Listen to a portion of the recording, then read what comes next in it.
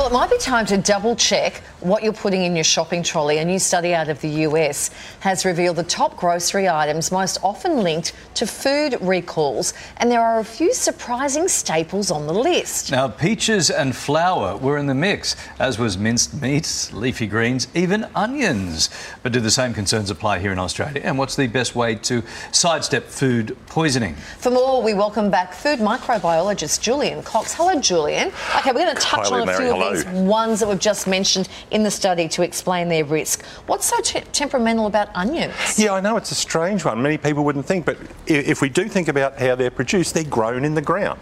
And so if we use organic fertiliser, manure, and it's not treated properly, it can absolutely carry bad bugs like salmonella.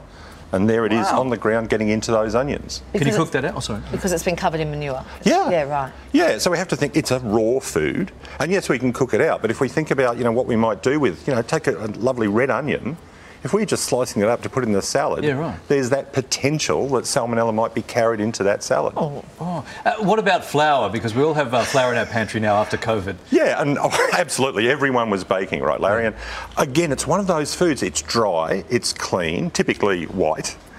So we think, perfect, no problem at all. But it's still a raw food. And, if we make a batter or a dough, that potentially, again, can carry bad bugs. In the US, it's a common thing for people to eat raw cookie dough. They even sell the product, and people eat it raw. But what's wrong with it? What would be wrong with it? It would be contain salmonella. There's been a number of outbreaks in the US through people just simply consuming raw cookie dough bought commercially at the supermarket. Okay. Well, that's for people who eat it raw. That's silly. Peaches. That's a natural fruit. How can... A little bit like the onion story. Of course, peaches grow on trees, but it's how they're collected. Is it safe? So if people, for instance, are collecting drop fruit, that may pick up contamination from the ground, a problem. But if we're washing it, is that okay? So washing is a great idea. Washing under cold running water can help physically remove contamination from the surface. Ideally, the fruit's been picked from the trees and is up off the ground. But even using contaminated irrigation water can lead to bad bugs being there on the fruit. Okay. All right, let's have a look around our grocery stores and supermarkets now. What foods are most risky that we're looking out for? We've got to stay alert. Yeah, so look, there are a range. If you ask anyone on the street, they'll probably say it's meat and poultry. That's how I get food poisoning. That would have been top of mind. Look at that. Chicken, right, Kylie? Chicken, yeah.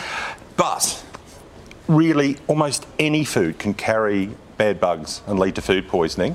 Now, if we think about eggs, again, people often see that lovely clean egg in the carton and say, no problem at all. But it's a raw food. One of the nicknames for eggs is bum nuts because that's where they come from. And they may have contamination on their surface. Okay. So, interesting, sprouts was there. They get a bad rap. They go off really quickly, right? Yeah, and that's because of how they're produced. They're almost like a fermented food. So when we produce sprouts, guess what? They're nutritious. We add water, warm temperature, great for the sprouting, but it's also great for the bugs because they grow along with the sprouts. What do you want us to do with this information? You've just told us pretty much everything. No, honestly, what do we do with this information now? So it's trying to look at wise choices. So if we look at that list and think about leafy greens, one of the suggestions is that you buy the produce absolutely fresh. So like a whole lettuce, peel away, as we did in the good old days, peel away the outer leaves and use the inner leaves. Okay. Because it's highly likely that it's going to be clean within that lettuce. Okay, good. But when we're talking about loose leaf lettuce that's been handled, there's always the potential that it's going to be contaminated. And in those bags, because we've modified the atmosphere in those pillowed bags, there's no warning signs. They can be unsafe, but we're not going to see spoilage in the way we would with something we just store in the fridge. Sometimes you can smell it though.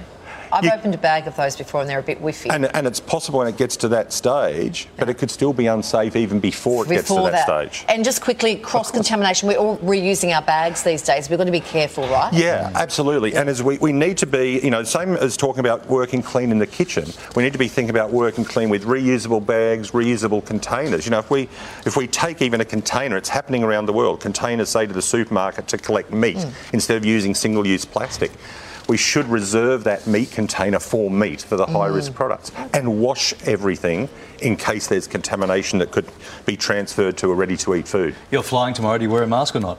I will wear a mask, but I do tend to eat and drink regularly, no alcohol, on the plane. So I will wear a mask. I do try and keep myself reasonably safe. Yes. Yeah. And he takes his own sprouts. Yes. Good to see you as always. You too. Take care. Safe trip.